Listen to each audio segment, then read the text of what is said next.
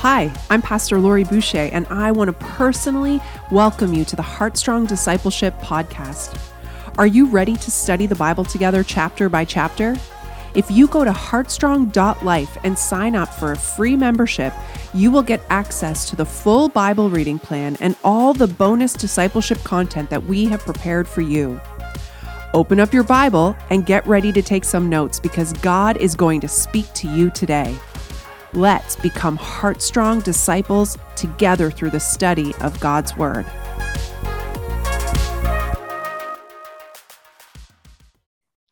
Thank you. Good morning, everyone.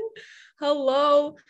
As we were all sharing, this isn't related to what I'm going to share this morning, but it kind of is in a way because God is our provider. And I was really challenged. I was getting ready this morning and I was like, God, I just felt the conviction of we as the body of Christ, how can we be actively involved in bringing relief and really practical aid to those who have been affected over this weekend. So for me, I started my ice maker at my house. I was like, I'm going to make ice and bags of ice so that if someone needs ice, because there's an ice shortage in the city. So that's a random little nugget, but I was just encouraged that by so many people coming together, but how do we as the body of Christ be the hands and feet of Jesus in such a practical way? And I want to share a story before we jump in this morning. I was on my way to church. The Lord's provision is all over this morning. Okay. If you don't think the Lord provides a miracle, that you're on Heartstrong this morning, that you are here ready to dig in. So I got in my car and I live on the Quebec side and I was driving to church. And I knew last night that I had not filled up on gas. My light was on empty, for a good half of the day yesterday. Actually, from Sunday. I got home from church on Sunday and my light was on empty, but I didn't go anywhere yesterday. So I get in my car this morning and I start my car and I was like, I'm on empty. But I was like, you know what? It's going to be okay. It's going to be okay. So I'm driving, I'm going to the gas station. And apparently I didn't know this, but no gas stations are open before 6 a.m. So I stopped at one gas station. I stopped at another gas station in Gatineau. I was like, Lord, you need to provide the gas for me to get to church this morning, for me to get to Heartstrong. So if you don't believe the Lord provides, he got me to church with fumes of gas, under what I had. So thank you, Jesus. And it's so cool because this morning we're actually continuing in our study of Exodus, chapters 16 and 17, which is a radical story of God's provision for the Israelites people. I mean, radical is the only word that I can use to describe it.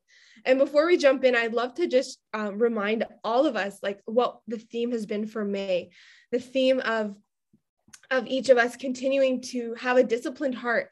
And that disciplined heart often comes in line with obedience.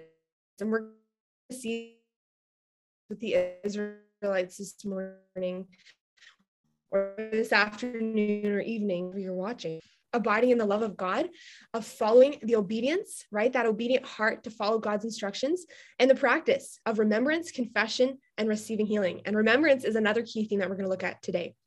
So before we start, I did this last time I taught, but I'd love to do it again. Just as a prayer as we start today, I'm going to read our key verse for this month.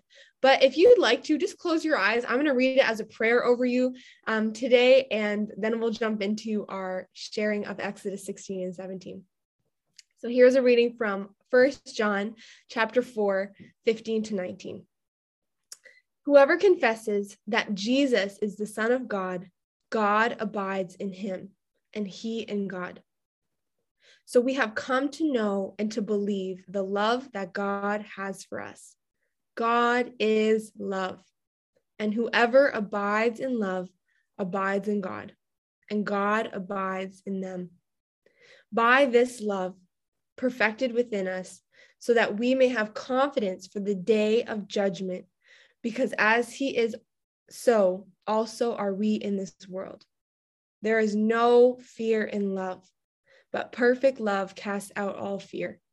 For fear has to do with punishment, and whoever fears has not been perfected in love. We love because he first loved us. So, Father, I pray that as we dig into your word today, Lord, that truth that you are love would settle deep in our hearts as we look at the evidence, Lord, of how you've demonstrated love from generation to generation, from the beginning of time. Lord, I pray that it would not just be a distant truth, but it would be a reminder for us today that you are our provider, that you are sovereign, that you are merciful and generous and gracious to us. Be with us, and Holy Spirit, would you minister to our hearts. In Jesus' name. Amen. Amen. Well, as I was jumping into Exodus, you had Moses, you had all the action going on over the weekend, right? You had the Red Sea coming out of Egypt, and I will have some time to chat about that at the end, but it's a continuation of, the Israelites' journey from Egypt into the Promised Land. And sometimes I look at the story and I'm like, oh yeah, they went through stuff. But the reality is these are years and years and years of kind of an undoing of the Israelites' heart that was so captured in the ways of Egypt and in the norms that they knew back then. So we're going to jump into Exodus 16 and we're going to read it all together. And then we'll go back and I'll share some little insights that I read along the way and I found in two resources, including the ESV Study Bible and the Enduring Word Commentary. So let's start out reading in Exodus 16. Just a note here before this out from Elim. We see that Israel complains against Moses for a lack of food in response.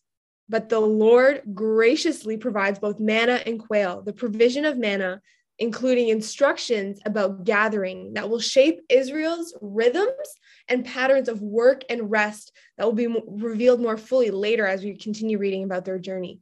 So just a little snippet is this is a story of radical provision. I know I shared this at the beginning, but from beginning to end in chapters 16 and 17, we see that God is radically providing for his people, that there is a cry of desperation. There's a cry of hunger, literal hunger from God's people, and God hears and he acts. And I couldn't help but be reminded of the fact that this is so directly applicable for us today. So wherever you may find yourself today, this is the story of Jehovah Jireh. God is our provider. So I just pray that even as we read the scriptures, as we go through this together, that it would be an encouragement to our spirit, knowing that if God did it then, he can do it again, right? If he did it back then, he can do it. His faithfulness is from generation to generation. So I just want to encourage you with that as we start today. And if you're only hearing this for the first 5 minutes, that's your encouragement. Whatever you have need of today, pull on it because God indeed is our provider. So let's start out right in chapter 16, reading together.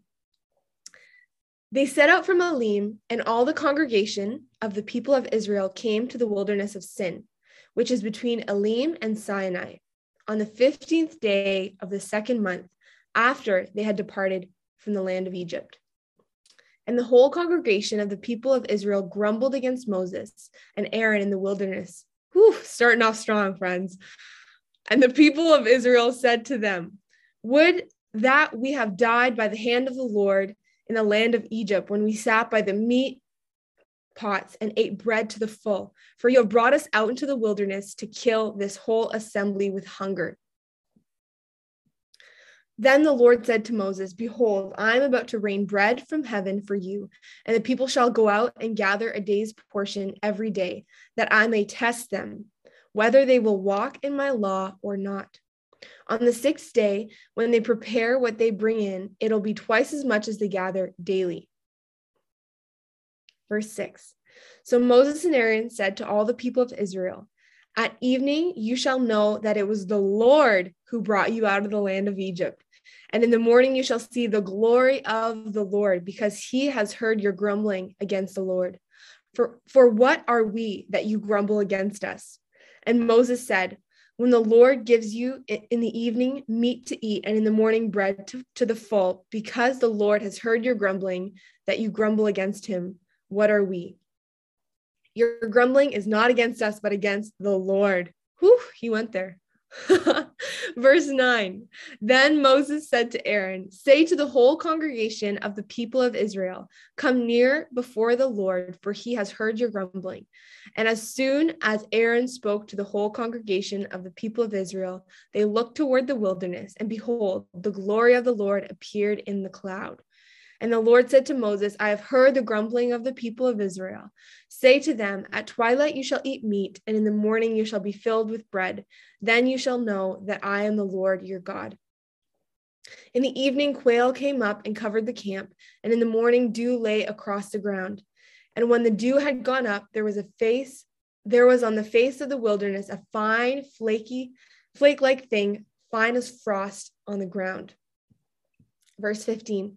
When the people of Israel saw it, and they said to one another, what is it? For they did not know what it was. And Moses said to them, it is the bread that the Lord has given you to eat. This is what the Lord has commanded. Gather of it, each one of you, as much as he can eat. You shall take an omer, each take an omer according to the number of persons that each of you have in his tent. And the people of Israel did so. They gathered, some more, some less. But when they measured it with an omer, whoever gathered much had nothing left over. Whoever gathered little had no lack. Each of them gathered as much as they could eat. And Moses said to them, let no one leave any of it until the morning. Key verse, but they did not listen to Moses. Some left part of it till morning, and it bred worms and stank. And Moses was angry with them. Morning by morning they gathered it, each as much as they could eat. But when the sun grew hot, it melted. Verse 22. On the 6th day, they gathered twice as much bread, 2 omers each. And when all the leaders of the congregation came and told Moses, he said to them, this is what the Lord has commanded. Tomorrow is a day of solemn rest, a holy Sabbath to the Lord. Bake what you will bake and boil what you will boil, and all that is left over lay aside to be kept till morning. So they laid it aside till morning as Moses commanded them, and it did not stink, and there were no worms in it. Moses said, eat it today, for today is a Sabbath to the Lord. Today you will not find it in the field. 6 days you shall gather, but on the 7th day, which is Sabbath, there will be no more. On the 7th day, some of the people went out to gather, but they found none. And the Lord said to Moses, how long will you refuse to keep my commandments and my law? See, the Lord has given you the Sabbath. Therefore, on the 6th day, he gives you bread for 2 days. Remain each of you in his place. Let no one go out of his place on the 7th day. So the people rested on the 7th day. Wrapping up verse 16, chapter 16. Now the house of Israel called its name manna. It was like a coriander seed, white, and the taste of it was like wafers made with honey. I'm hungry for some breakfast. Anyone else? Moses said, this is what the Lord has commanded. Let an omer of it be kept throughout your generations, so that you may see the bread of which I fed you in the wilderness, which I brought you out of the land of Egypt. And Moses said to Aaron, take a jar and put an omer of manna in it and place it before the Lord to be kept throughout your generations, as the Lord commanded Moses. So Aaron placed it before the testimony to be kept. The people of Israel ate the manna 40 years till it came to a habitable land. They ate the manna till they came to the border of the land of Canaan. Okay, that is chapter 16. Now we're going to fly because there's so much in here, and that's just chapter 16. So we see here that, they're in the wilderness. They're entering into a place of hunger. And we see that probably this marked about 1 month after them leaving Egypt, because we see in the first couple lines on the 15th day of the 2nd month. So they're about a month into their journey of Egypt. Now, a month goes pretty quick, but for them, it probably felt very long because they didn't yet know the destination. They knew the promise, but they didn't really know where they were going. They were trusting Moses and Aaron. When it says the wilderness of sin, they left Elim, which was an oasis of comfort and rest, and they headed towards Sinai, a place to meet with God and receive. But in between this place was a place of wilderness. And the original text, when I read that, I was like, wow, the wilderness of sin. Interesting. Now, the original text, the wilderness of sin, has nothing really to do with this word sin. It probably would have been translated the wilderness of Zin, Z-I-N. Yet, as this story unfolds, we see that the wilderness had a lot to do with the sin of God's people and the wrestling out of that sin. Later, we see that the people begin to grumble against Moses and Aaron. They complained because they did not have enough food. The supplies they carried from Egypt were starting to run out, and they had to be sustained. I love what Moses and Aaron say right off the bat. They say, although the people, grumbled against them, they made it very clear that the their arguments and their grumbling was not against them, but against the Lord himself. As they were a month in, we see that maybe starvation was more anticipated than experienced. So they had taken all their supplies from Egypt. And the reality is they did not live through weeks and weeks and weeks of famine, nor did they see their family or friends die of malnutrition or even kill their livestock. But the fear began to set in. Instead, they started to feel hungry, and then they anticipated starvation. They felt hungry, but it didn't necessarily mean they were starving in that very moment. They went from singing the praises of God, crossing over the Red Sea, from complaining very quickly, and they lost the heart of remembrance. They forgot to remember what God had promised them. In Israel, we see that the people, they selectively remembered their past through the time of Egypt. They remembered the good times. They said, why don't you bring us back to Egypt where we sat around pots of meat? However, they lost sight of God's future for them, and they also twisted the past to support their complaining. This thinking is often common among those who complain. And I was challenged for us this morning to think about this question. Have we forgotten to remember God's promises, even in the midst of adversity? I think I have at times in my life where I look back and said, those were the glory days, those are the good old days. But indeed, perhaps they weren't, because we were actually bound in sin and bondage more than we realized. We see that the people then begin to accuse Aaron and Moses. They say, you brought us out here to kill us. Oof. To be Moses and Aaron in this moment, I don't know how they did it. This is another common practice we see in our hearts when we complain. We see that the people of Israel insisted that Moses and Aaron had wrong intentions. Of course, Moses and Aaron had no interest in killing the people of Israel, and this was a horrible accusation to make. Yet, a complaining heart often finds it easy to accuse a person they complain against of the worst motives. I think we've all been in places in life where we turn to other people and we say, this is your fault, and we quickly turn to blame. Yes, other people, but how much more God, even in the midst of situations that God is sovereign over, but we choose to take it into our own hands and say, this is clearly the issue. So we're moving on to verse 4. There's a promise here, a remarkable promise that bread would rain from heaven. Now, I don't know about you, but bread does not normally rain from heaven. If you've experienced bread raining from heaven, you need to call me after this call and show me, because I love bread. I'm a bread girl. Yet God promised that he would provide for Israel, even in the most remarkable and unexpected way. I want to read this. It's from my ESV study Bible. It says this: the provision of bread from heaven was meant to signify not simply the satisfaction of Israel's physical needs, but also that their whole lives were to be sustained from the word of God, governed by his word. Later on in the Bible, we see that Jesus makes the same point about himself after feeding the 5,000 when he says, I am the bread of life that came down from heaven. We see these little pieces pointing us to Jesus all throughout the Old Testament, and I love that. This reminds us that God sometimes may provide in miraculous ways with resources that we never even knew existed. Sometimes he provides in a familiar way, but sometimes in a very unexpected way. God gave not only the bread, but also the command of how it was to be collected. The reality was that God was providing, but the Israelites still had to go out and gather what they needed every single day. And we see that God used this as a very unique refining process for the Israelites to test them for their obedience, because he recognized that their obedience had to be central if they were going from the bondage of Egypt to the promised land of Canaan.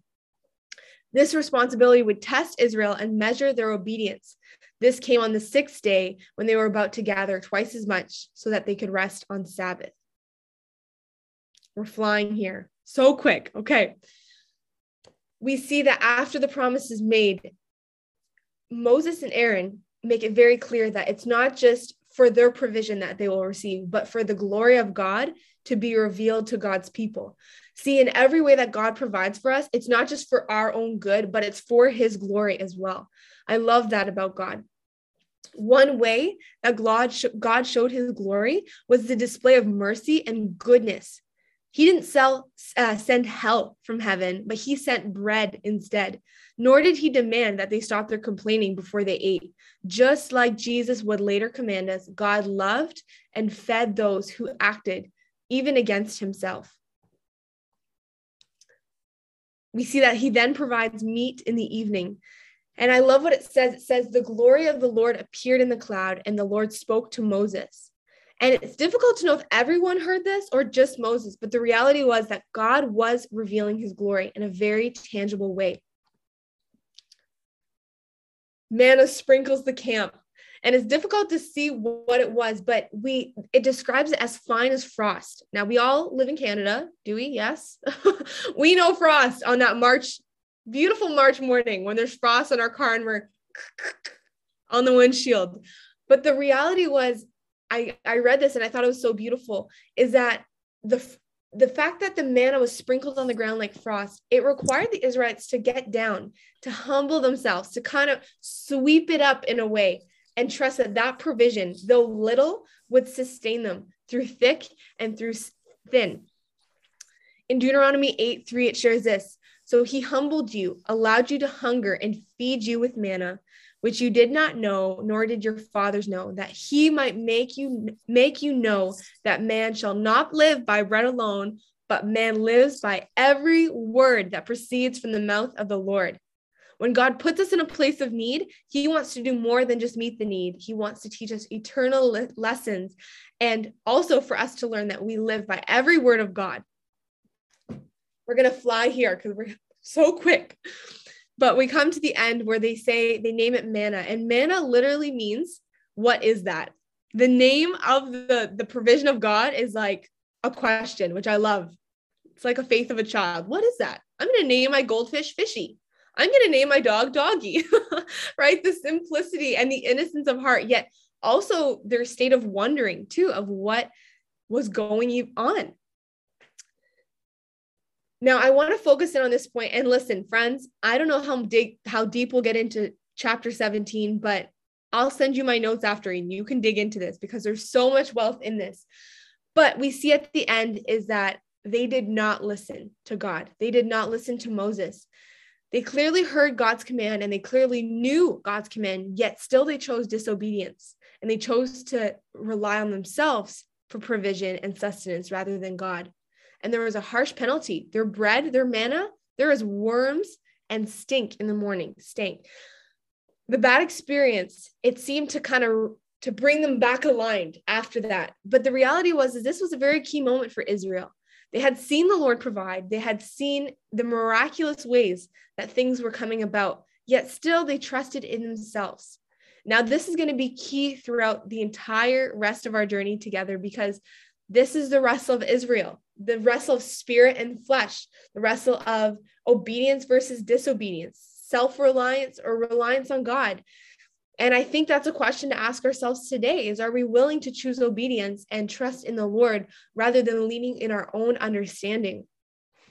We even see with Sabbath, God literally was working in this beautiful practice of Sabbath for his people by saying, I will provide for you. I know you got 7 days in your week, but trust me with one. You know, I heard someone once shared that God asks us for 1/10 of our finances, our stewardship, but 1/7 of our time.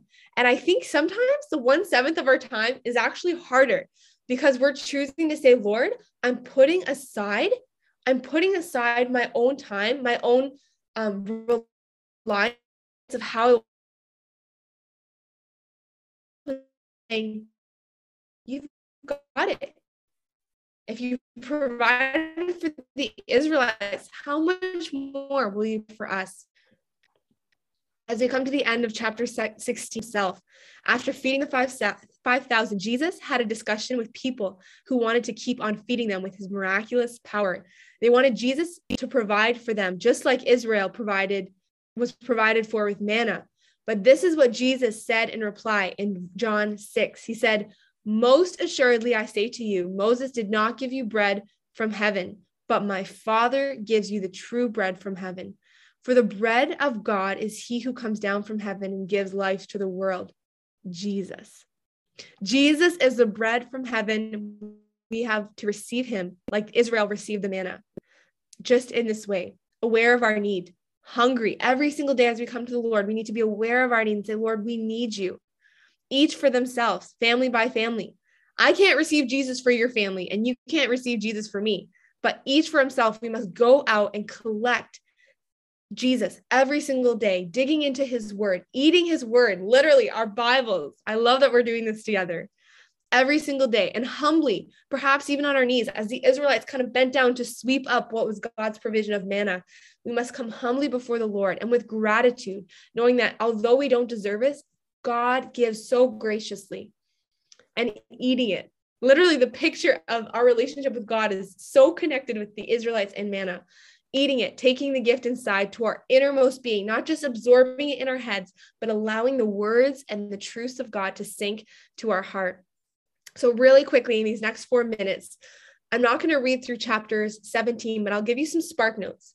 Essentially, they had experienced the manna, they had experienced the quail, but that wasn't enough. The Israelites were getting thirsty. Now, my Bible has this water from the rock.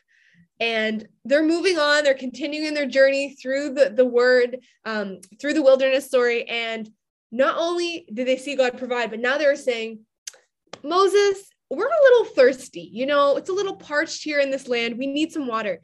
And we see that God again provided, but God gave very specific instructions to Moses. And Moses began to cry out. We see in verse, let me pull it up here, right at the top, verses 1-4, where the people come to Moses and are so hungry, but Moses cries out to the Lord. And I can't help but think of being in Moses's shoes. If we're all in leadership in different capacities, whether in our families or churches or jobs, and when people come and start to complain to you, it can be a real test of character. But we see that Moses remained true to his obedience to God, his convictions to the Lord, and his call. His character remained firm on the word of God. And we see that, again, God miraculously provides. And God commands him, he says, you shall strike the rock and water will come out. Moses was commanded in the presence of the Lord to strike the rock with his rod, and water would gush forth. And it did. This was a miracle to mark, again, the Israelites' journey. Now, water doesn't normally come from rocks. So this was a very generous and divine miracle from the Lord. We see later, now don't be confused, because later in Deuteronomy, we see that Moses was not commanded to strike the rock, yet he did it again. And that's when the Lord gave a firm word to him saying, I didn't ask you to strike the rock. But up to this point, Moses is doing his best to be obedient to the Lord. And as we close today, I want us to close with the part of this scripture where they're going to battle. So they got their food, they got their quail, they got their water, and now they came face to face with battle. See, the Israelites often were around battles, right? They had kind of detoured some areas, potential conflict, but now they're in the midst of battle where the Amalekites came to battle against them. And I want to focus on this as we close. I'm really going quick, but we see that Moses goes up in verse 10, around there. Moses goes up and it says, so Joshua did as Moses told him and fought with Amalekite. So Joshua went out. We get a little sneak peek of Joshua, while Moses and Aaron and Hur went to the top of the hill. And whenever Moses held his hands up, Israel prevailed. And whenever he lowered them, the Amalekites prevailed. And this is a powerful picture, because we see that Joshua was sent out on the battlefield. He was going head on, but Moses played a very key role in the intercession. Up on the hill, he was interceding for the battle, and he had people beside him to intercede with him. Aaron and Hur came alongside and lifted his hands up. And what I want us to think about today as we close is, do we have people around us who will stand with us in intercession? I was reminded this weekend that, it's not by strength, it's not by power, but it is by the Spirit of God and the intercession of God. So as we go throughout our days, do we have at least one other person in our life that we can call, that we can text and say, I need you to join an intercession right now. I need you to pray. We need, as the body of Christ, we were never meant to do life alone. We were never meant to pray alone. We were never meant to journey alone. And sometimes prayers that we pray are sweet and easy and delightful, But other times it's hard when it can feel like intercession, that we can come before the Lord and trust that he is the one who fights our battles. Moses built, spoiler alert, I'm not reading the chapter, but the Israelites win by the grace of God and by the perseverance and the intercession. We see that Amalekites are defeated and Israel won. And after that, we see that Moses builds an altar, and this is what he calls it. And there's no better way to close today. He calls the altar this. He says, "The Lord is my banner." Though Moses knew his prayer was important, he wasn't foolish enough to think that he was the one who won the battle. As an act of worship, he built an altar and praised the Lord. Jehovah Nissi, the Lord is our banner. It describes a flag or a banner, and this idea of God is victorious in battle, and the flag of victory is lifted high. So as we close today, I want to read these scriptures over you that regardless of if you're in lack, regardless of if you're in the middle of battle, wherever you may find yourself today, whether you need to pull on God as your banner, God as your provider, God as your sustainer, God as your faithful one who stands true. We thank you, Jesus, that in Psalm 64, he says, "You have given a banner to those who fear you, that it may be displayed of the truth." God is our banner over us today. In it all, God received the glory. Whether it was providing manna, whether it was providing the quail, the water, or victory in battle, God received the glory. Jehovah Nissi is our banner.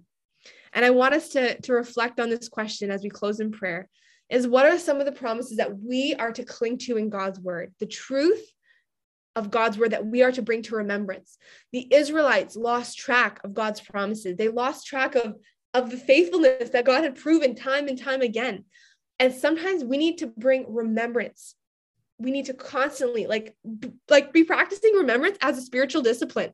Isn't that crazy? Sometimes I don't think of that, but remembrance of the faithfulness and the promises of God, both in his word, but to our own lives as well, the different words he's spoken, is a spiritual discipline that we are to practice every single day, because it's in that place that faith begins to get stirred up. So I'd love to pray. And this scripture I've just been reading a lot lately because, to be quite honest with you, it's a scripture for this time. And it's something that I believe is so significant and is one of the things that I'm holding on to in this season. It's in Psalm 100. And as we close today and we dismiss anyone who needs to leave, I'd love to read it over you as I pull it up here. Psalm 100. It's a beautiful, beautiful psalm reminding us of the promises of God and his faithfulness. So here we go. So I read this over a prayer over each of you today as we reflect on all that we did this morning or this afternoon or evening, wherever you're watching. I read this as a prayer. It says, "Shout with joy to the Lord, all the earth. Worship the Lord with gladness. Come before him, singing with joy. Acknowledge that the Lord is God. He made us, and we are his. We are his people, the sheep of his pasture. Enter his gates with thanksgiving. Go into his courts with praise. Give thanks to him and praise his name. For the Lord is good. His unfailing love continues forever, and his faithfulness continues to each generation."